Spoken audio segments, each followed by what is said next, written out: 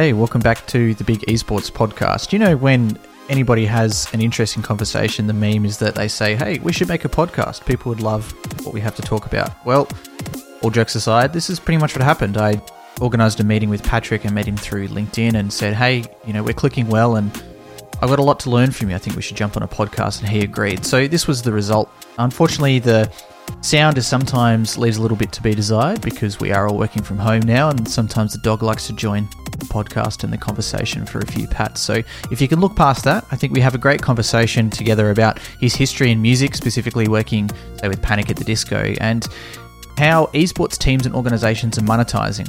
The data says that most teams are getting most, or in my opinion, maybe too much of their revenue from sponsorship. And Patrick is one man who's running a company called We Are Nations that's trying to change that through licensing and selling of merchandise. So enjoy this podcast. I did too. Stay home, stay safe. For those of you who have also lost your employment or are looking to skill up, we're trying to help here at Big Esports. We have an esports fundamentals course, which is helping people to understand an entry point into the employment within the esports and gaming market, whether you're coming straight out of college, university, high school, or whether you're trying to transition from another sport. To provide support for all of you, we're offering a pay-as-you-feel model. So you can head to bigesports.gg/education. If you've lost your main line of employment and you can't afford to pay right now at all, that's perfectly fine. We're able to offer it up to you for free. You can pay now, you can pay later, you can choose whatever you want. The course is usually $127 AUD. You can take it now for whatever you feel is appropriate or whatever you're able to afford. Hopefully this will help a few of you get back on your feet in the short term and also the long term. We're live. Patrick, how are you? Hey, how are you doing? Good, man. Good. I'd say to say this is the first time I've done a LinkedIn Live and someone's been sitting on a couch. So this is my current home office. We're all working from home, and I have to use my man cave because my wife technically has the office in the house, so she's not giving that up. So I had to convert the man cave. So we're all, sitting on the couch. Yeah. At some point in the next whenever, the dog who's laying over here will probably come over. So we'll have to. Yeah, that's the hardest thing I find working from home. I have a greyhound, and usually when I work from home, especially if I have a lot of meetings or a LinkedIn Live or whatever, I have to walk him twice in a day. Otherwise, he'll go nuts. Guaranteed. Yeah. She's got about an hour and a half before dinner, so I think we'll get through. That's good, man. Yeah, it's funny. I'm the opposite. I'm in the studio here at Playside, but there's no one here.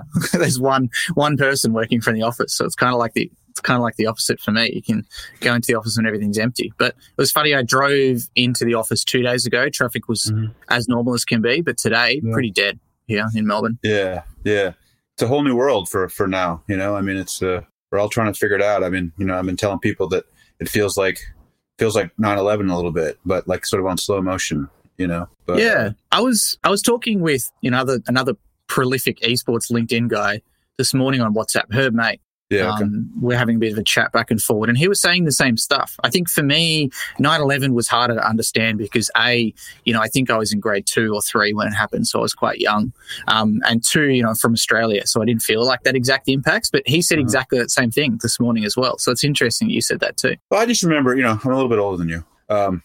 So I lived in New York at the time, so I saw the towers, both of them come down. Right afterwards, there was this sense of just people just were lost. They didn't know what to do next. And, I felt like people came together. And I think that there was, like, especially in New York, there was this sort of sense of togetherness. And, you get that in New York when things are going wrong, people working together and helping each other out and helping neighbors that you don't normally see in a typical day in New York. But there was still this sort of sense of just what to do, and no one was ready for it. We had to go back to New Jersey, and we waited in line for a ferry for 6 hours. I think my sister and I and my now wife sat in line for a ferry for 6 hours, and people were passing out water and no one was cutting line. It's really remarkable. But I remember it took our business because that was just music merchandising at the time. Every single one of our bands canceled their tours temporarily, just like now. I think shorter. The periods will be shorter. I think we were probably back online in maybe a week or 10 days once the flight started again. And I think it's going to be longer now, but we were just sitting there trying to figure out what to do next. We're watching our business, and our e-com business is down. It's been down this week since it's really blown up. But, talking to the teams, we're in communication with all our teams. We're trying to figure out what the next step is. And and how to sort of reboot things and get things back on track. And the one thing that is a constant is everyone's traffic, everyone's web traffic and social media traffic is up by, I think the number we're using is sort of on average 30%. So, you're sort of seeing that cause and effect, right? I think specific to esports, we're going to be good.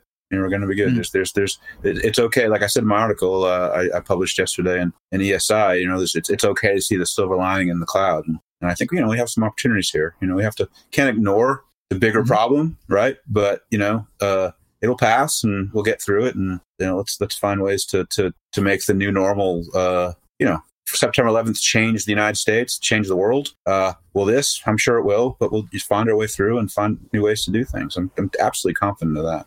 Yeah, it was interesting you were saying about, the viewership and this kind of stuff up. I posted a status, I think it was yesterday. I see it almost like investing with, buy the dip and kind of ride the market. Like, a lot of the streamers that we work with, their viewership is up. Some people 1.5x viewers. Obviously, donations are down because people are wanting to save money. They're uncertain.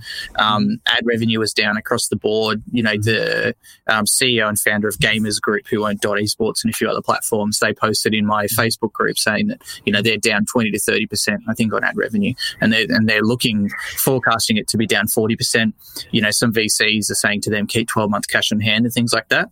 But the way that I see it is that, let's say that, you're a Twitch streamer and you go, righto, I was doing it part-time. Well, now I can kind of do it full-time, I guess. I'm working from home, going to invest as much as I can. Yes, I'm going to make less in donations at the moment. Yes, I'm going to make less in ad revenue.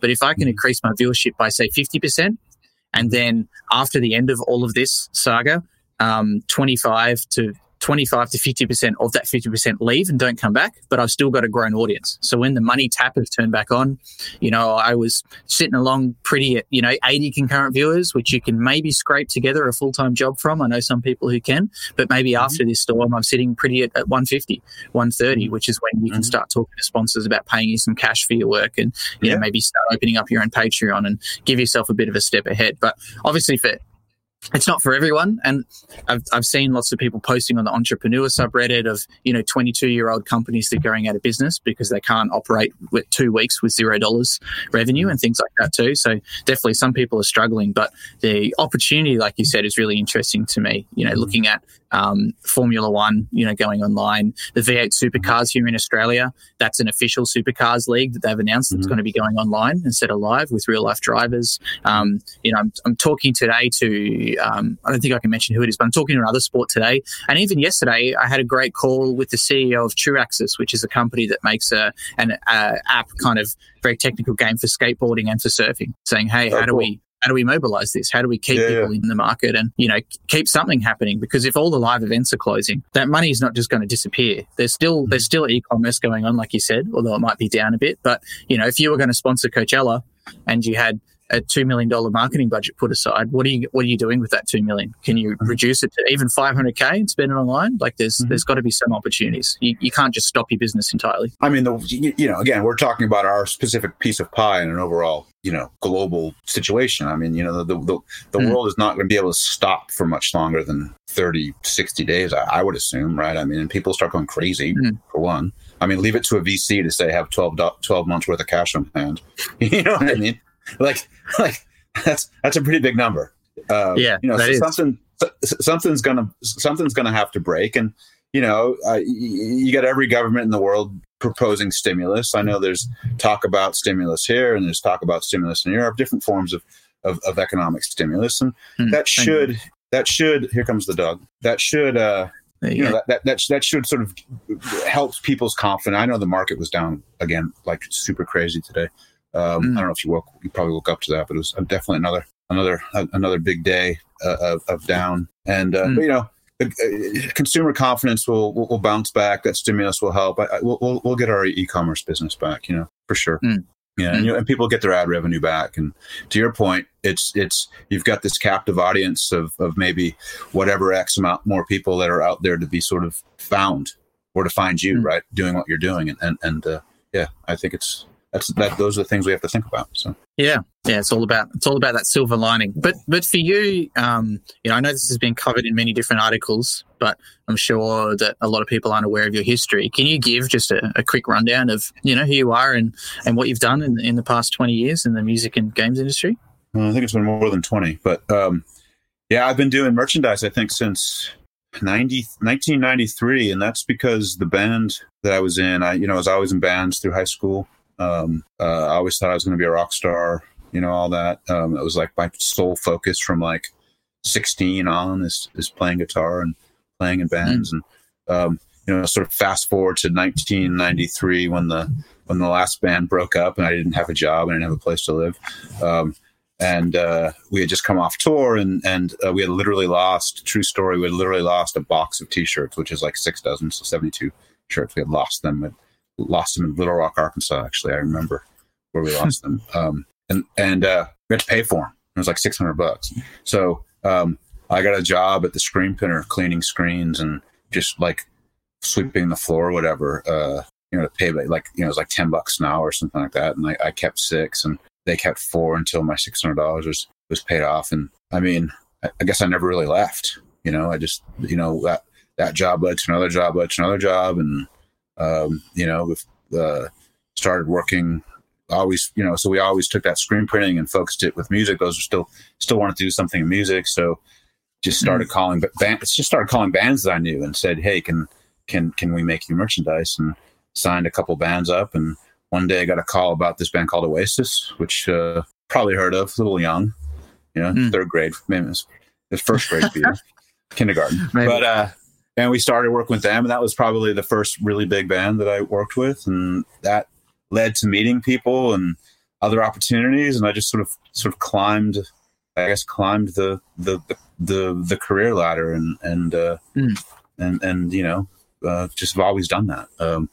But, fast forward to 2014, I guess it was, is my current business partner, Chris Cornell, and I heard about esports, and we were sort of at a crossroads with our music company where, there's, in the music business, there's always a lot of consolidation, and there was a couple companies looking at us as a potential acquisition. And, we went down the road with a couple people and did some due diligence. And at the end of the day, it was really Chris started that company, the merch company. He ultimately decided he didn't want to sell it, and the best answer that we ever come up with is because we're having too much fun, and it works really well for us, so there's no answer past that, really. There's no technical business answer. It's just, you want to keep it. And, but we're like, we have this sort of entrepreneurial itch. So what are we going to do next? And, we got introduced to esports, in retrospect, it's funny. We got introduced to esports through a VC guy. So there you go. But we went to an event. We met a couple teams and we went to a couple events. And I remember the first big event I went to was ESL One in Cologne. And I'll be the first to admit that, and I was with Chris, my partner, and I'll be the first to admit that it was a beautiful sunny Saturday in Cologne on the river and nice day. And I'll be the first to admit we almost didn't go because we were having too much fun, on rented bikes going up and down the river. But we started seeing all these kids, just start congregating. We went around to the arena and we saw all these kids congregating around, and we're like, hey, man, these guys and girls are a lot like the kids that come to our concerts. Like, this could be outside of a Panic at the Disco show or a Fall Out Boy show or something. And they're all wearing these really crazy, weird, colorful, sublimated jerseys. I wonder what that's all about. But other than that, they're the same kids that are coming to our show. So we went in and it was if I remember correctly. I'm not going to remember correctly, but it was one of the Russian teams and maybe a Polish team in the finals. We watched the final match, and the CS:GO luckily was something that you can get right away. It's like you can understand how it works, and just pulled in immediately. I mean, there's 15,000 kids there. The production was like any concert production, and it's the pace and the timing and the cadence of the event was like everything we were totally familiar with from the music side. And we're like, it was like an aha moment for us, and that's what started Nations. And, we knew that we had the sort of infrastructure, and back room and ability to produce and the ability to distribute around the world. also for me, it was like almost like the second coming of punk rock, you know. I think that's changing quickly, but at the time it still felt very DIY to me. And, you know, and I was like, I could relate to that. I couldn't quite understand the games, but seeing, especially going, you know, later events like, you know, pre-Call of Duty League, you go to like one of the opens or something like in Las Vegas, something like that. I think that was my second event. And, you know, walking around on Thursday or Friday in the open bracket, and you know, you had those 100 teams of kids that you know were just amateurs, right?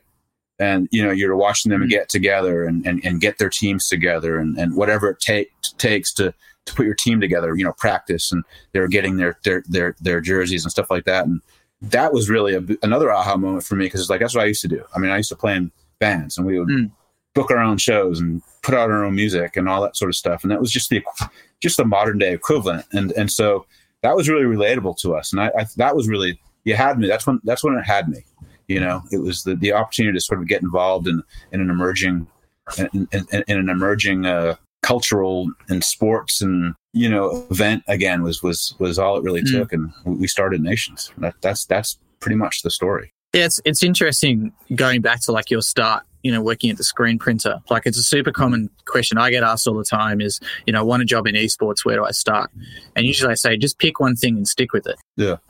You know, people, it seems to be like that. I don't know if they're spoiled for choice or they just don't know where to go to, but, you know, people just don't know where to start. And I think starting sweeping the floors and cleaning screen printers, it gives you access to that industry. Like you said, it allows you to pivot to, you know, gain more agency within the company, to do more work in different ways. And, you know, for me, I started off as a commentator, a freelance commentator, volunteer on an online radio station, and in one game, Battlefield 2. And from there, I said to them, hey guys, you guys aren't in Counter-Strike. Can I do that? And they said, yeah, if you want to do it, you can go and do it. And then I started doing flash game reviews, then started doing some marketing, and that kind of led me, you know, A, B, C, D to help me to land my first job, because I met a company and they liked the marketing work I did for them. So then they wanted to hire me off the back of that. So I think that's a great thing you're saying. And then also a question for you, I guess, was that always your plan to, you know, start off as a screen printing and then move your way up into opening your own business? Like, how did your goals change over time as you went forward? It's a good question, actually, because it took me. You know, I enjoyed working with the bands. You know, it was easy for me to sort of accept the fact that my playing days were over. That wasn't that hard. And the band broke up, and I never bothered to get another one together. And I was able to throw myself into the merchandise and still, touch what I loved. You know. But I still didn't quite understand, you know, still never quite figured out where it was all going. You know, that took time. I think I just, you know, remember I'm 24 at this point. That's, you know, that's a very impressionable age. I think I sort of realized I was in it as a lifer probably by 35 when I, you know, started getting senior roles in companies, things like that, and finding that, you know, we could build this. And, you know, the trajectory of music was helpful too. I mean, again, talk about, you know, and I'm sure we'll talk about this later, but, you know, again, esports, it's disruption, right? It's disrupting traditional sports. And right now it's really disrupting traditional sports, you know?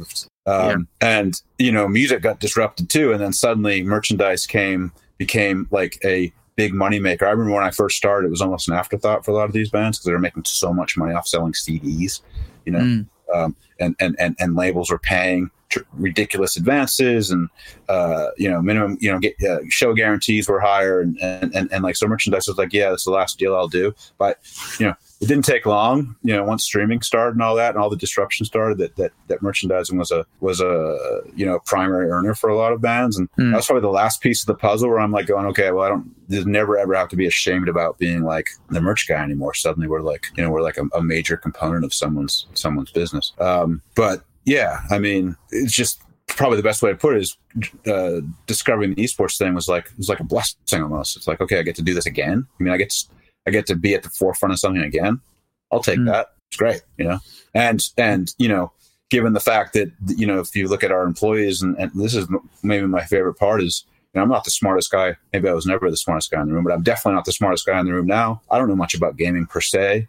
what I've picked up, I've learned from my staff. I've got sports guys. My COO comes from traditional sports, and then the rest of my staff is pretty much, sort of endemic gamers, and I'm learning from those guys every single day still, So that's been great too. Keeps you young. Yeah. Something you said before, I wanted to touch on that. You were saying about, it's like, esports is like the resurgence of punk rock, or the second coming of punk rock. And it's a really interesting thing.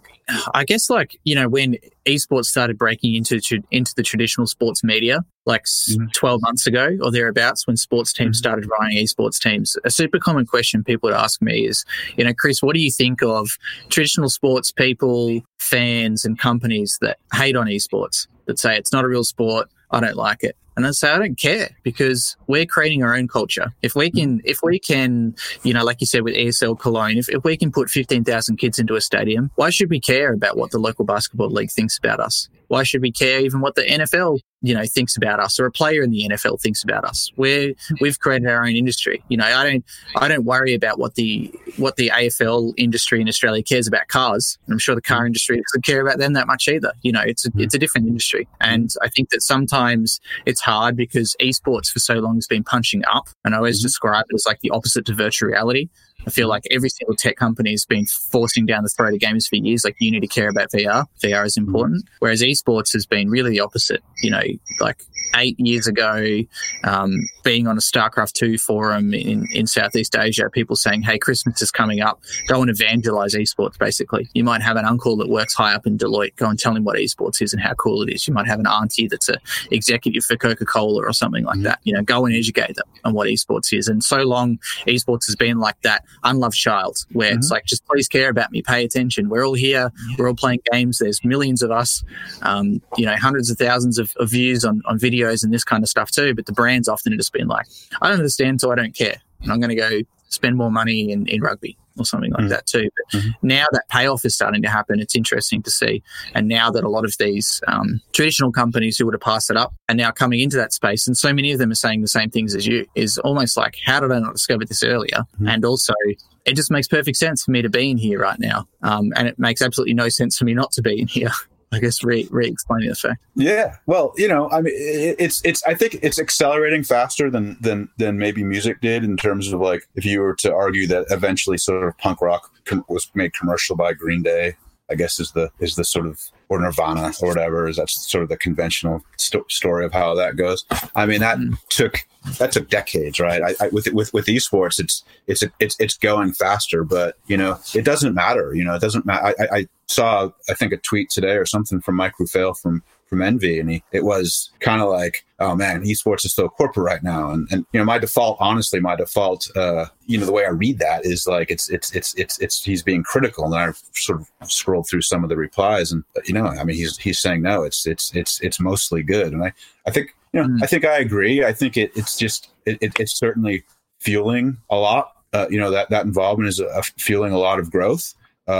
Will it correct? Will it adjust? Probably, but everything does. It's not an esports thing. That's just a business thing. And that's fine and great. But esports still, and will be for a long time, I think, still a place where anyone can come in. And you just basically, your business plan could literally be, better to ask for forgiveness than permission, right? There's still things you can do, and there will be for a long time, to make up new stuff or disrupt or whatever, and that will be, sort of parallel to what's going on in the sort of corporate side, definitely, no doubt about it. Yeah, and a question I pre-warned you about last time we chatted, and I talked to Justin Jacobson about this, who's a New York lawyer that represents some music clients as well as esports players, is someone in the past has told me, or a few people have told me, that esports functions more like the music industry than it does like the professional traditional sports industry. Could you explain, like, in your own terms, like, what you think that means? And ways that it may function more like music than it does like traditional sports? I think your average esports organization, there's probably a couple. There's probably a lot of them, but the ones that I sort of touch myself on the merch side is the the average esports organization doesn't necessarily operate solely like a sports franchise. I would still argue that if you're anybody, the New York Giants, Man United, whatever, your primary objective is to be really good at whatever sport you play. With esports, The quality of play is still very important, obviously. I think the way it was born, and given the fact that a lot of the fans are also players themselves, that lifestyle element has always been part of it. To me, esports is more like surfing and skating than a traditional sport, just simply because so many people that watch the pro teams also play themselves. So how's that tie into the music business? I just think you're selling more of a lifestyle than with your team org than you are with a traditional sport. And I think that is a pretty big touch point when you compare it to sort of music. I mean, it's a sort of an art form, and you're sort of selling a lifestyle and a dream or whatever when you're selling music. That's one way. As far as the business goes, yeah, I don't know if from a business model, I haven't really seen that, to be honest. I honestly see the more successful deals in esports being based on traditional best practice, regardless of where that best practice comes from. So, I am kind of a big fan of franchising. I think it ultimately makes sense. I'm not doing much with it yet because from a standpoint, I agree with it. The way we do our merchandise deals, they're just traditional licenses. I mean, there's a lot of companies out there. It's like, these plug and play merch companies that, we'll charge you 15 and you can charge 30 and keep the 15, print on demand or whatever. It's like, that's really not where we're coming from. We're giving our clients a traditional license with royalties, and we're operating it like we would operate any IP license, and we support it with brand building and marketing and an art department and all that sort of stuff. That's just born from, my years and years of experience in music. And Alex, our COO, comes from sports merchandising, and, any merchandising program is like that, and as it's funny because I didn't really work with like a 47 or an outer stuff until we've done esports, and those are like sports merchandisers, and lo and behold, they don't operate much differently than we did, so there's a way to do merch, and that's kind of what we're trying to develop in the sport. It's funny, like the initial thing for me with my business hat on, the main difference that you guys are doing in the esports industry is when you're a new brand coming into the space, is you're taking some of the risk. So often, so many brands will approach me and say, esports and gaming looks amazing. I'd love to be involved, both feed in, but also I don't want to make any risk. And I need to have a, clear line to make profit in day one. And, I want everything for free. And also you as a consultant will pay you in revenue share only, for all your IP and your work and things like that. And I think that's a big difference between what you guys are doing. If you're licensing these people's products, it shows that you believe in them and you believe in their reach and, what they can do. Is merchandising yet becoming a significant part of their revenue streams? Like, all of the public data says that, even up to 95% of most revenue streams from these teams come directly from sponsorship. They don't really get much out of, contrary to public belief, especially a lot of the investors I talk to, they don't make a lot of money off prize pools at all. Most of that goes to the players. And the teams are also taking a lot of risk. I talked to a team owner about this before, Raynad from Tempo Storm, saying that, he's not a believer at all in the traditional esports business model because you're paying a salary basically to an influencer and they can almost leave at any time. And you're taking a lot of risk on there too. So I'd be interested to get your thoughts. I would say that we're not there. I mean, merchandise isn't, I think you're right. I think sponsorship is still the bigger number right now. Because we've still got markets to open up. I mean, if you look at, let's use music again as the comparison, because I know it best. I mean, our biggest driver is sales at concerts, right? But then you've got a band, a big band like Panic at the Disco, again, for example. It's probably everyone knows it, and one of our clients is, they're doing 30, 40, 50, 60 dates in a cycle, with an average, ticket sales of 15,000 or 20,000 or whatever. And, that adds up, that adds up. So that's a big part of our drive. And then times that by like the 25 or 30 bands that we have touring every year. So that's a big number. On the esports, we don't have that yet, that live event network, so we'll do, last year we did both LCSs, of course, and we're good for 2 or 3 sort of League of Legends, CSGO majors, say, on average we've been doing. And so we just simply don't have the amount of events that we do on the music side. And so that needs to be flushed out. We need to figure that out because as events increase, we need to get those sales up. And for us, it's, whether or not we're just sending product to someone like at Blast or helping another tournament with their concessions, it doesn't matter. We just gotta figure out a way to sell more merchandise at live events. That'll bring up numbers. And e-commerce is probably growing on par. I mean, but that makes sense, right? I mean, it's just so sort of interlaced with the culture of gaming. And the second thing is retail, or the third thing is retail, and that's really our focus this year, even with this coronavirus stuff, is we think that we're going to open up a bunch of retailers this year. Okay. And so whether it's like Game or we're talking to in Europe and Zalando in Europe, or eventually like our we want to do something at Lids, which is an American store, or even Dick's Sporting Goods. I think it's eventually going to go there, but we've just got to figure out how to tell those stories, because that's how you sell merchandise in places like that. You have to have a story. You can walk in with an NFL story; it's really easy, right? But the esports story is something that needs to be developed. I need to be able to go into a store and say, this team and this team are bitter rivals, right? They're also the two biggest teams in the country. I'm just making this up as a broad thing. You need to these are the two you need to pair together to create the story in your account, and just times that by whatever amount of different stories we can tell, and that's really what we're working on. So I think that's what will get merchandise sales up again. But it goes back to best practices, right? This is what traditional sports did. This is what you walk into any sports venue in the world, and there's a pro shop, right? Sports merchandise is everywhere from like core sporting goods shops to airport gift shops. I mean, that's all the sort of stuff that we can pull from. I mean, how long does it take to get to that scale? I don't know, but that's the roadmap. That's certainly the basic roadmap.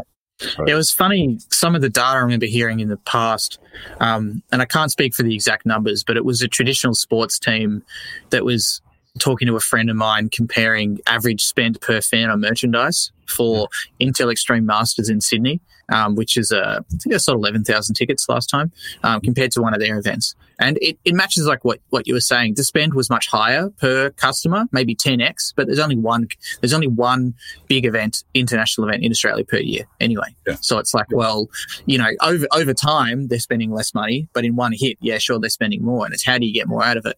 And my question always is, what's the quality and what's the purpose of the merchandise?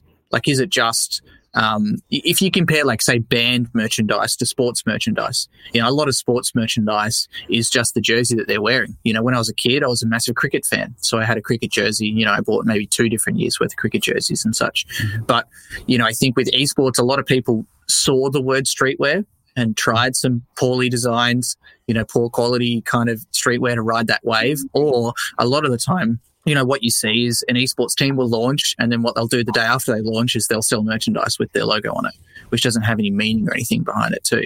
I'd be interested to see from you, like, what kind of merchandise are your customers looking for? Well, I think, it's a great question. There's sort of two sides to that. One is that we talk about all the time. I'll take the what kinds of merchandise first, because it goes back to what I said about surf and skate, right? It's esports is an act, it's made up of fans or active participants. So that by default sort of creates this lifestyle. So there is no, again, going with surfing, there's no Billabong of Manchester United, but there's Billabong plus 10, 20, 30 others in the world. Quicksilver, Roxy, never ending. Right. So, and of course there's a few exceptions to that. So if anyone's out there going, no, what about that brand? I get it. Right. But generally speaking, that's the difference between surfing and a traditional sport. So, I mean, esports is right for that. And I think you've got a time and a place where kids are looking for that stuff anyways. I mean, remember, esports, is sort of peaking around the time that, and I'm, no one in my company is allowed to use this word except me, Supreme, right? But that's been around for ages, right? And it's now just sort of hitting a certain stride. Anything on off of Melrose and Fairfax and LA, that whole scene. So there's just all these sort of confluence of different things coming together. So I do think that esports merchandise, you've got this we like to just use circles. So you've got an inner circle, a medium circle, and an outer circle. And that inner circle is that core fan, that's going to buy everything that their favorite puts out. Whether it's the yearly jersey or the hoodie drop or the collab with New Era or whatever we end up doing over time or Champion or something like that, you're going to buy every one of those pieces because that's what they do. They're part of their life. And you've got that sort of that middle circle fan, which is sort of getting into your sort of traditional sports fan that's going to all the matches and I guess in this case watching streams or wherever, watching your favorite goes to in time, and they're the sort of quote unquote season ticket holders of esports, if you will, and they're probably if this sort of tracks the way we think it's going to track, those are the ones that are just buying, good quality replica stuff, say, replica on stage wear or the sort of companion hoodie or the hat or whatever. And then that outer circle is the casual fan, which is maybe just buying a t-shirt because they're kind of into so-and-so, those are pretty standard ways to look at, very simplified, but standard ways to look at how we look at the market. And so far that's kind of what's happening. But that inner circle in esports is in and of itself a billabong, I think, or has the ability to we can have fun with product and in that way, which is what we're trying to do.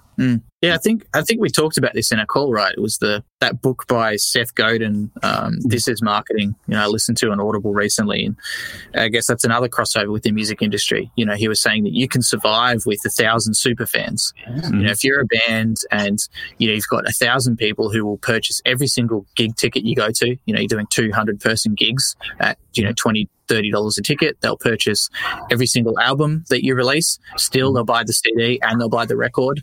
And I've seen, some bands are back to releasing cassette tapes for good or for worse. So they might buy that too. They'll buy every single hoodie drop every single year when you do your one or two tours a year and such and such. And, it's something that works for Twitch streamers in the market. And, maybe something that the esports teams, in my opinion, aren't focusing enough on. Another thing that he mentions there that resonated with me super strongly, I've probably said this like 20 times in my recent content. So for those of you who have heard me say this, I'm sorry. But it's more so that I think so much in esports, people are focusing on the millionth customer, not on their first 50.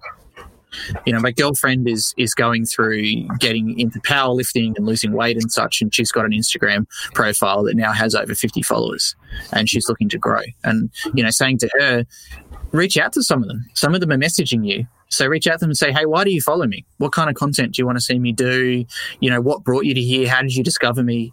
Because then that most likely the 49th customer is going to have very similar thoughts, feelings, and intentions to the 499th customer, to the 1087th customer.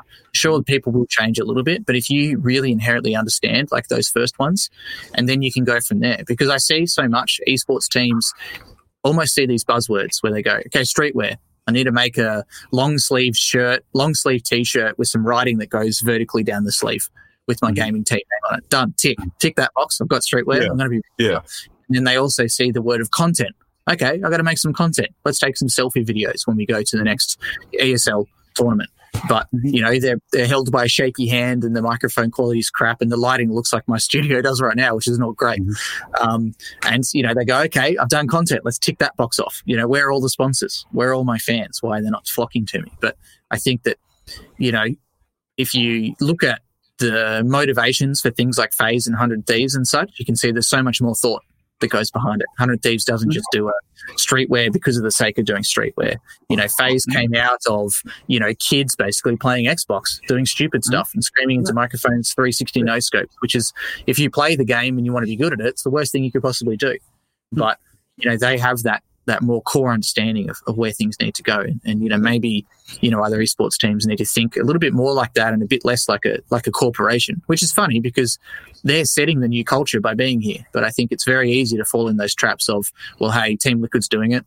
They got a big valuation. Cloud9's doing it. They got a big valuation. Maybe I should do it too. Yeah, that's why I like words like disruptive and better to ask for forgiveness and permission. I mean, that's what you do. But you had said something a few minutes ago. I'm not sure if it's the exact same context, but punch above weight. I like that line too. That's an important point, I think, because you can punch above your weight if you do exactly what you're saying, which is which is basically, I would say what you're saying to me now is, if I was to have to put it in 4 words, it's like think outside the box, right? You know, it's super important. And we've got teams that, doesn't matter if you're a bigger team or a smaller team. If you're thinking outside the box, if you're behaving, you know, in a certain way with your, like you're saying, your content and your messaging, and you know, this is going to be an overused word pretty soon, but your brand voice is on point, you know, and you know, I always think of FaZe Clan as a great brand voice, and the reason that they are is what you just said, is because it's just some guys that started playing on an Xbox, you know, and that thing evolved into, you know, that evolved into what FaZe Clan is now, and you know, they've got an authentic brand voice. I mean, we just did a deal. I mean, most people probably know this, but we just did a deal with Alt. You know, there's a couple brands out there that are sort of bubbling under in terms of the first endemic esports brand, and you know, we wanted to get involved with one because, you know, again, we know what we are. We're sort of backroom guys. We're sort of marketers and producers and distributors and planners. You know, we none of us are necessarily that one guy. And like, you know, really the litmus test for Alt is like Nate, right? Nate's the kind of guy that walks into a room and everyone's like, there's Nate from Alt. You know, that is maybe the most important thing about anyone's brand. You know, you can look at any other brand and there's going to be Bob Hurley, right? Everyone knew who Bob Hurley was. Paul Frank, you know, I used to live in Southern California, so these are guys that are always around. You know, the dude, I forget his name, the guy who started Affliction. You know, these are sort of recent success stories, and that is completely important, and it's also something you just are. I don't know. This sounds sort of corny, but you're born with. You know, I mean, Nate Alt is just that guy. He's that guy. You know, the guys at FaZe Clan just come across as those guys, and that's you know, you've got to have that to you know, Nadeshot too, right? So I mean, 100 Thieves is another great example. I think I disagree with you a little bit where you've got those types of brands that will rise above, and whether there's gaming attached to it or not is relevant. But some of the teams, I think they just have to sort of celebrate what they do have, you know, and if you're really good at your gaming, you celebrate that. If you've got some really good content creators, you celebrate that. You know, you got to go with what you got, right? But definitely a way to punch above your weight, no matter what you got. And that is just sort of planning and sort of being aggressive about your product and smarter about your product and staying on trend. And but I think we both are saying the same thing. Is it's like, if you're just going to put out a jersey that has your name on it with a sponsor, no one cares, right? As much as they do when you sort of really have a story behind your product. Yeah. And like you were saying, brand voice, or also like brand identity and understanding, you know, who you are. And I think, you know, in one of the podcasts with Nicolay, who's got a massive passion, he's made the esports ads. He's doing like a compilation of all ads in esports to help people do better. And he's a real branding guy. And talking to him about, you know, if you were to say, what is FaZe? You know, you would say kind of content creators, streetwear, lifestyle culture. You'd say, what is 100 Thieves? You would probably say content and streetwear mixed with esports performance. If you were to say Team Liquid and Cloud9, you would probably say traditional sports style, you know, winning at all costs kind of thing. And, you know, I think that part of his challenge was, you know, if you were to go to a general member of the esports public who likes a game that both Team Liquid and Cloud9 participate in and ask them, what's the brand difference between those two teams? Would they be able to tell you that? And understanding that as the company yourself, you know, like you were saying, celebrate what you have. So if you're like, I think a team that does that really well is OG, who previously only had a Dota 2 team and now have a CSGO team. Because they know that they're the best in the world about Dota 2 and they know that most of their players are quite introverted. But they're able to make a lot of content around that. They're able to make a lot of content around No Tail, who's kind of their captain and someone been around for many years. And they understand that identity, I think, from who they are. And they try to stay within that lane. They're not signing Fortnite influencers to try to grow themselves. They're not trying to release streetwear because, you know, essentially a lot of them are just really nerdy introverts. It doesn't make any sense for them to wear Yeezys and streetwear and do drops. But, you know, they're staying within their lane and doing what they do really well, which is telling their story, because the players won't tell their own story because they don't want to. A lot of them don't stream. They don't post on Twitter. You know, Arna, who's the Aussie guy, he basically retires after every international tournament. So, yeah, they're waiting on, playing to their strengths, basically.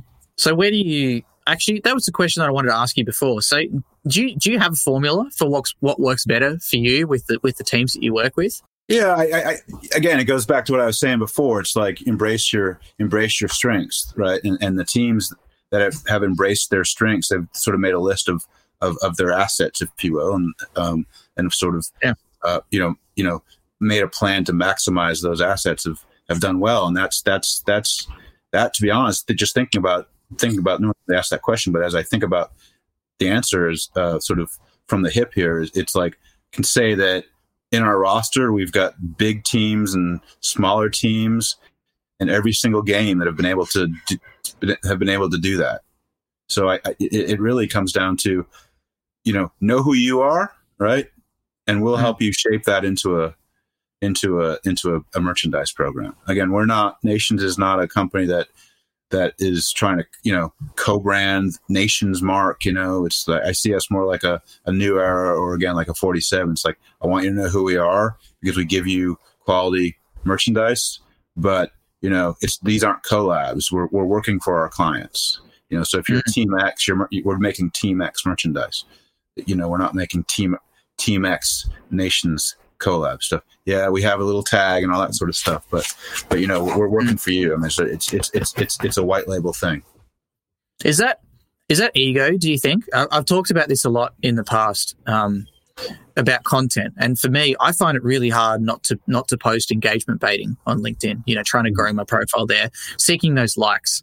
I try to post, quality that reaches a smaller audience but actually means things to more people. Do you find that same with brands? Everybody wants their brand to be on the face. Everybody wants to be Gary Vee in the face of content. Do you think that's ego based, and you guys, in your opinion, understand what lane you sit in a bit better than maybe some others do? I don't know if it's ego based. I just think that probably my guess is that what we do is, at the end of the day, maybe a little less sexy than starting a brand.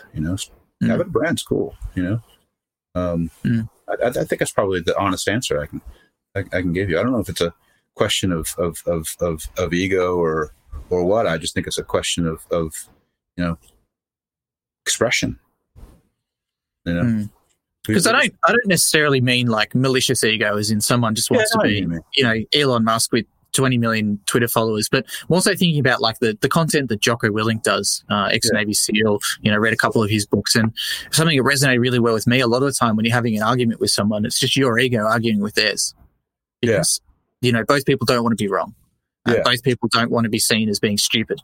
And a lot of the time it's, I've tried to focus a lot on that in the past 12 months, is just check your ego and say, you know what, like, it's not worth arguing about this.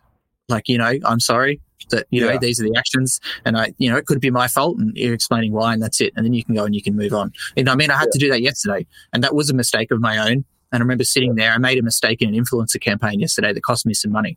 I sent a brief that was slightly wrong. I wasted the time of someone and had to compensate them for their time lost, because they lose revenue when they're not streaming and things like that. And for a while, I sat there looking at my phone going, shit, you have that first thought, is almost like, how can I make this not my fault? How can I make this their fault? And in the end, I think that's ego. And I wonder if that's it with brands. Everybody wants to be that biggest brand. Everyone wants to have that public facing, but sometimes, the unsexy things make the most money. There was a comedian that had a great thing that was like, who owns the factory that produces the plastic for those little fish soy sauce packets? Mm-hmm. How much money are they raking in? Because even in Australia, every time you get soy sauce, it's got little bits of fish, but they're not public. I have a friend who's a property investor who has a $700,000 Lamborghini and like 6 other cars, but his Instagram's on private. He has like 200 followers, which are really his friends and family. Mm-hmm. And he doesn't go out there and broadcast who he is. He doesn't need to make a podcast. He doesn't need to do all this kind of stuff. Yeah. And I think maybe that's part of the issue, once again, like people not wanting to stay in their lane. And I can understand why, because I find it personally really hard as well. It's like, why don't I just start a mainstream podcast instead of an esports and gaming one? Why don't I just post about general business? But for me, like, that's not my passion. My passion isn't, e-commerce and makeup. Really, it's about gaming and esports and influencers within that industry. Yeah, well, if you're working in your passion and you're expressing your passion and you're making money, I mean, what else could you ask for? then from there it's scale, and scale can be it's a subjective thing, right? So, I mean, that's the one thing is it's like I do not have a $700,000 Lamborghini and other cars like that guy, but I've always been able to do kind of what I want to do, and so far so good. Can't complain, Yeah. So, and for anyone getting into esports now, and I'm still not quite comfortable with being the sort of sage old man with advice. But if you get in now and you're doing the equivalent of sweeping floors and cleaning screens, that equivalent in esports, and, fast forward 30 years and you made a go of it, and who knows, maybe esports is something that launched you into the next thing that's after esports, like music did for me. I mean, you've done pretty good for yourself. Every day is not going to be easy though. And going back to your brand thing is creating a successful brand. I mean, we know that there's two parts to that. There's that brand voice that we were talking about, and that ability to express something that touches people. But there's also sort of a shrewd business side to that. And look, I'll tell you guys a story. If anyone went to PAX in San Antonio 3 years ago, we had this booth. Like, we spent a shit ton, because we can swear, I heard you say it. We spent a shit ton of money on this booth. I don't even remember much, a lot. We were convinced we could walk in and we could make Nations a brand basically overnight. And I think we sold like 5 shirts. And it was like, it's kind of embarrassing. So quietly sold that booth and sort of had a rethink. It's like, well, who do we meet at PAX? Well, we met a bunch of teams that need merch. We met a bunch of colleges that need merch. So we're like, all right, you know what? We're just going to go with what we know, and just that's what we do, and this is what we know, and this is what we're good at. And watching this develop between teams and brands and collabs and people want to get involved is, we think we're finding a pretty good niche where we can operate and sort of be a merchandise Switzerland to a whole bunch of people. Merchandise Switzerland. So is that what's coming up next for you guys? Is just really that focus on signing more teams, building what you have, and going into that retail? Is that what you see as the future? Yeah. We want to do that. We want to help, this big explosion in CSGO this year has been interesting. All those new leagues we've been starting to, I think things are sort of, people have tapped their brakes a little bit, but, I would love to be involved in CSGO events and some of these new leagues, and helping them create, not only their own merchandise, but really, like we were talking about a little bit ago, like pulling as much money out of these live events as we can. Just for some reason, CSGO events are just money. It's just always the better, just the better events. I don't know why, but that's been the case so far. Yeah, it's an interesting one. I think my answer to that is, if you look at its history, it's been like a trial by fire for the past 20 years or something like that. When people ask me, say, using Australia as a specific example, very similar to America and to Europe, and people asking me what the biggest esport is in Australia, and he would say it's either League of Legends or CSGO. And League of Legends is almost artificially inflated by the developer, pumping a lot of money in. But CSGO is all grassroots. Valve spent $0 here. But when I was a player myself, trying to, as a semi-pro, trying to go pro, there was always at least 2 online leagues. At least once a month, there was a Sunday Cup you could play online. Every quarter, there was a LAN party, in every major state that would have a bring your own computer Counter-Strike event. There was a once a year $5,000 Counter-Strike Nationals event that all the best teams would do an online qualifier live finals for, from an internet cafe, like a double elimination bracket. So there was just so much content over that period of time, and that enabled it to build such a strong scene. And I think developers are now paying to get what Counter-Strikers have for free for the past 20 years, where it's always had that community. It's had people like Cybergamer in Australia, ESL across Europe and America, ESEA in America, DreamHack, and these kind of people always, jumping on, that Counter-Strike bandwagon. I think it's that maturity over those years really shows. And I think ESL I don't think gets enough credit at all. People kind of say, yeah, they're the biggest esports company or whatever. But understanding like where those people came from, that worked there and what they've been through for the past 20 years. Or I think like Ralph has said in his bio, he's been around esports since 99. Like, that's definitely esports. And anything pre-GFC esports is really commendable. And for me, I'm kind of post-GFC era when I started working in that space. But looking at, the Championship Gaming Series in 2007, 2008, that was on DirecTV, played out of a studio, commentators like Fatality, players being paid a $30,000 salary to play in a franchise-style league from teams all over the world. They had London Mint, they had Berlin Alliance, they had Sydney Undergrounds, they had LA Optic, et cetera, et cetera. Jason Lake slapping the back of chairs. I think it's almost like a forgotten era of esports, and there's so much to learn from those days. But I think a lot of, and I guess I kind of half asked this question for you before and we kind of half answered it, but, the average spend per user in esports is extremely low right now, especially when compared to, say, things like NBA. Pay-per-view is not a thing that's really enjoyed. MLG's tried in the past and maybe something that'll never happen. People don't like paying for content.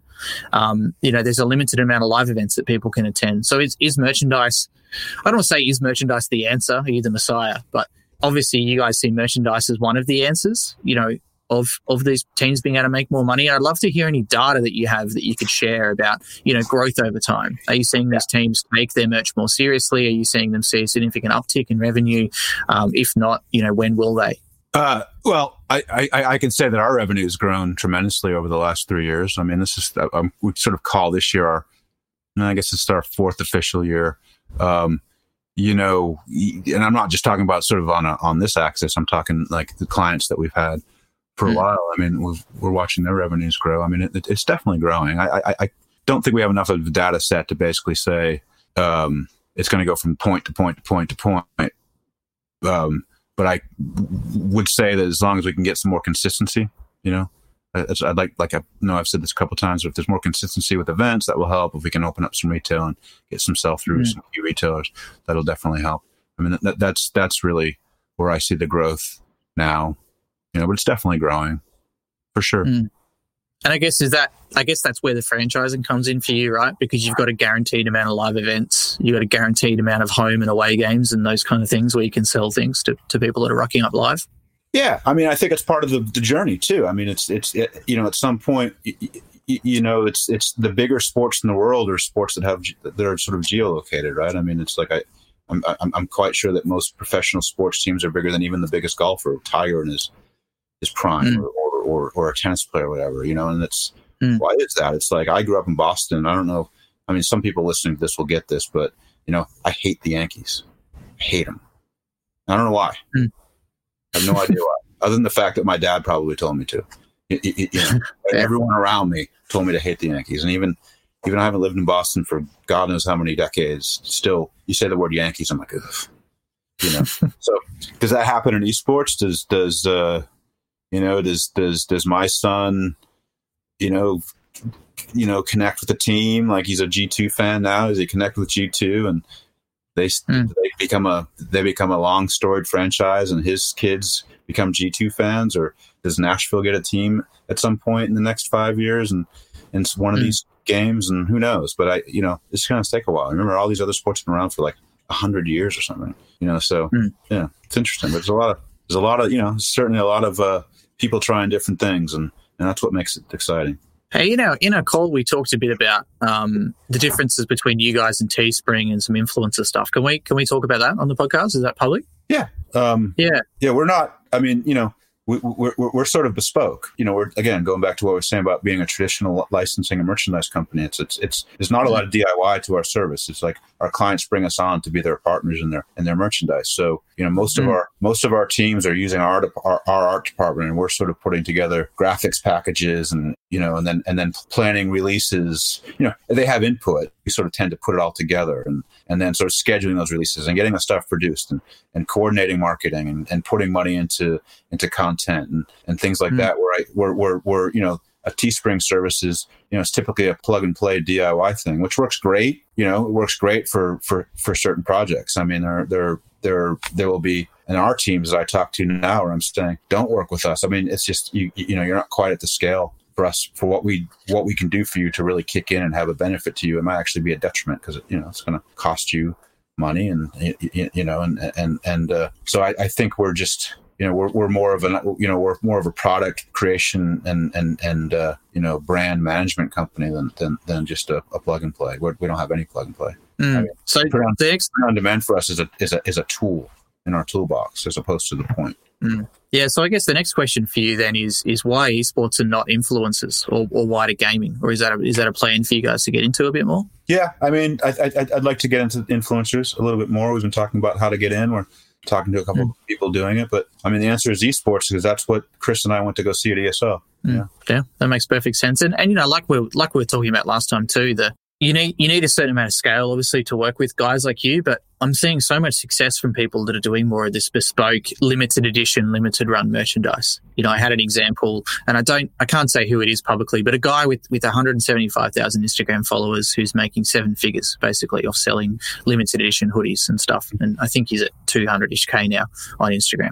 So, someone of that size, I think he's probably making 30% profit or something out of that, per item that's sold. So that's pretty significant. That's more money than a lot of people with that Instagram size will make as a whole from any donations, streaming, ad revenue, ad sponsorships, whatever. But I think the main point is that it's something special that he's pushing out. There's a narrative behind it. Every single time that there's one that's pushed out, it's got a very nice website that's set up by the manufacturer. The quality of the merchandise is good. It's limited edition, limited run, and sometimes, people will number them as well. There's 1 to 100, so someone will always try to grab that, number 69 and have a laugh about it. Or they want number 1 or number 100 or something special. But it's more than just, that, like you're saying, that Teespring thing, or the esports team releasing that just shirt with a logo on it, where, I had an influencer I liked and I bought one of those, but it lasted 3 washes before it was destroyed. And instead of spending $30 on that shitty quality T-shirt, I would have rather spent $50 on one I could put through 30 washes and have worn for much longer. And and I found personally, I'm a bit stingy when it comes to my stuff. I wear black T-shirts and black jeans, so I don't spend a lot of money on clothes. But I was feeling quite disappointed. I was like, I feel a bit cheated, man. Like, I watched this guy's content, I supported him, but now I just get this piece of crap in return for it that I've spent. It's not. It's I still, and look, I mean, print on demand technology is one of those things that sort of doubles in quality every 6 months, or I don't know if that's true, but that sort of and the analogy is correct, right? And it has its place. We use it a lot on the music side, to be honest, to fill out product lines. If we've got a band with a rich art heritage, for example, that's got 20 records over, a band like, I don't know if anyone's ever heard of them, but Yes, they've been around since like 68, 69. They put out a ridiculous amount of records. I mean, doing a print on demand program. So if there's one or 10 or 20 guys that want that T-shirt that's got the 1973 album that I can't even remember the name of. They got to have that. Print on demand is great, or hot market. If something happens and we want to react to something quickly and get something up overnight, topical hot market stuff, it's great. But going to your influencer thing was doing these by definition, these limited drops have to be really high touch, right? And so, not sure who this influencer is or who they're working with, but really, we fit in, and whoever is working with this influencer fits in, because maybe making merchandise and distributing merchandise isn't this influencer's core competency. Number 2 is management of time. I mean, we take over a lot of the work there, and really 3, spreading out risk. In a situation like that, we're taking all the financial risk. I mean, we're manufacturing the products and all that sort of stuff. So that's sort of where we fit in as well. So if you take, call it the velvet glove or the high touch or whatever, and that's how we sort of carve out our niche, right? We become a partner. The way I see a lot of it is high effort, high reward, and that's something that I've been talking to a lot about potential clients working with. I get never ending amount of people that want me to sell things for them at a commission only rate. And, I've tried some of that stuff in the past, but I've said, look, guys, I'd rather do the nation strategy. If I really want to get involved with you guys, like I want to be able to, be paid for my attention, time, and IP, but also work together towards a KPI based goal that we can actually do together. Because I found in the past that if it's low effort equals no results. And I waste a little bit of time and they waste a little bit of time and then nothing gets developed out of it. But let's, actually build some sort of partnership together. And using that in the same vein as we're talking about like Teespring and stuff, a lot of these influencers are selling no shirts a week, one shirt a week, because they've got no time to pay attention to something like that. They're like, well, this Teespring shirt makes me $6 profit, and it's not that great quality, and the design's actually pretty old, so I'm not really going to promote it, but it's still there, so I'll tweet about it every now and then.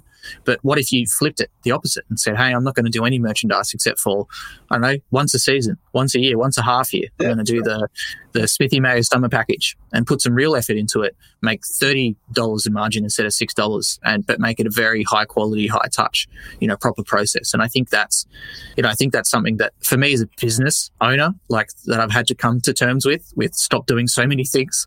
And I think the influencers are coming to that kind of fact too, where they're, wanting to set up proper revenue streams and kind of tick one off as they go, then go on to the next revenue stream and tick that off. And the first revenue stream for them is obviously Twitch or YouTube. But once you've got that ticked, what are you doing next? Yeah. What are you moving on to establish? It all comes down to establishing best practices. I mean, eventually everything will settle into place, and there'll be this specific set of service providers for this specific service, and this specific set of service providers for this service, and then obviously this set of service providers for merchandise. I mean, it just takes time, but I can tell it's going there.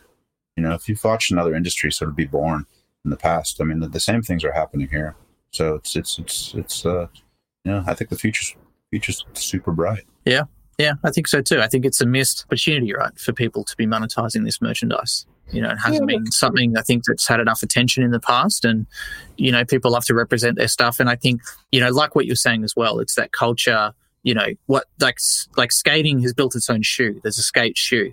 And I don't think that's saying that you need to have, hey, these are esports pants, but, having that success of 100 Thieves and FaZe, they are pieces of clothing that people want to wear in public. Yeah. That people might go to a nightclub and on the way they might be wearing a 100 Thieves spray jacket because it looks cool.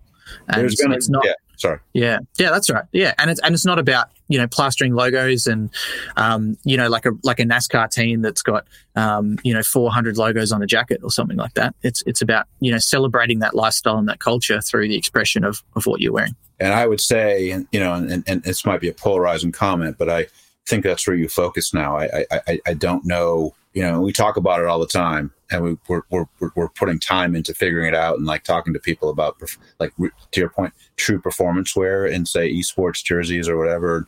Yes, there's some improvements we've been talking about, and we've, especially on the Sector 6 side, we've played with different kinds of fabrics and meshes, as have other people.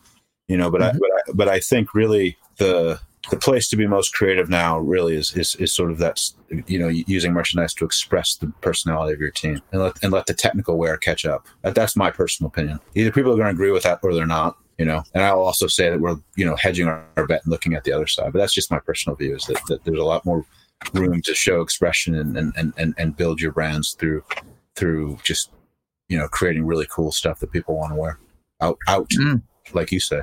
Yeah.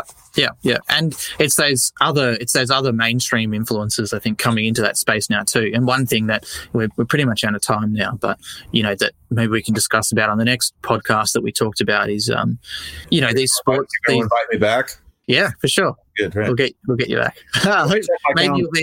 Maybe you'll be in the office next time instead of quarantining at home. Yeah, this is fine. But yeah, it's interesting for me, the pull of esports from traditional audiences. You're seeing never-ending NFL players, NBA players get into the mix. We've talked a little bit about musicians. I think that's a bit of a gap. Not a lot of musicians are getting heavily into it. UFC fighters is a massive one. So many UFC. I did a deal with a light heavyweight in the UFC and EA. There's a bantamweight who's kind of rising through the ranks at the moment, who streams on Twitch, almost every day.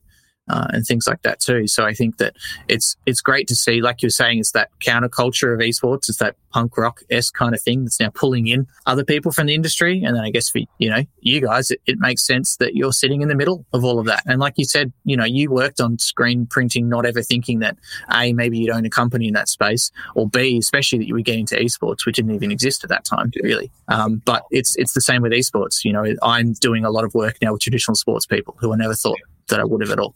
Well, I think I think they get it a little bit quicker. I think one of the issues with music is, we talk about integrating music and esports, and we have these conversations all the time just because of people we know. I mean, they're mostly from a label side, right? I mean, we're talking to, Warner Brothers or Sony or Universal or whoever about how can they get involved to sell music. And, we've been successful in some ways, and I know there's other things going on in that space. What we really need to start talking about is how individual band member who is a good, decent gamer in his or her own right and already has a following, through their music, how we can cross them over. Those are the guys I need to introduce you to. I've got a couple of them.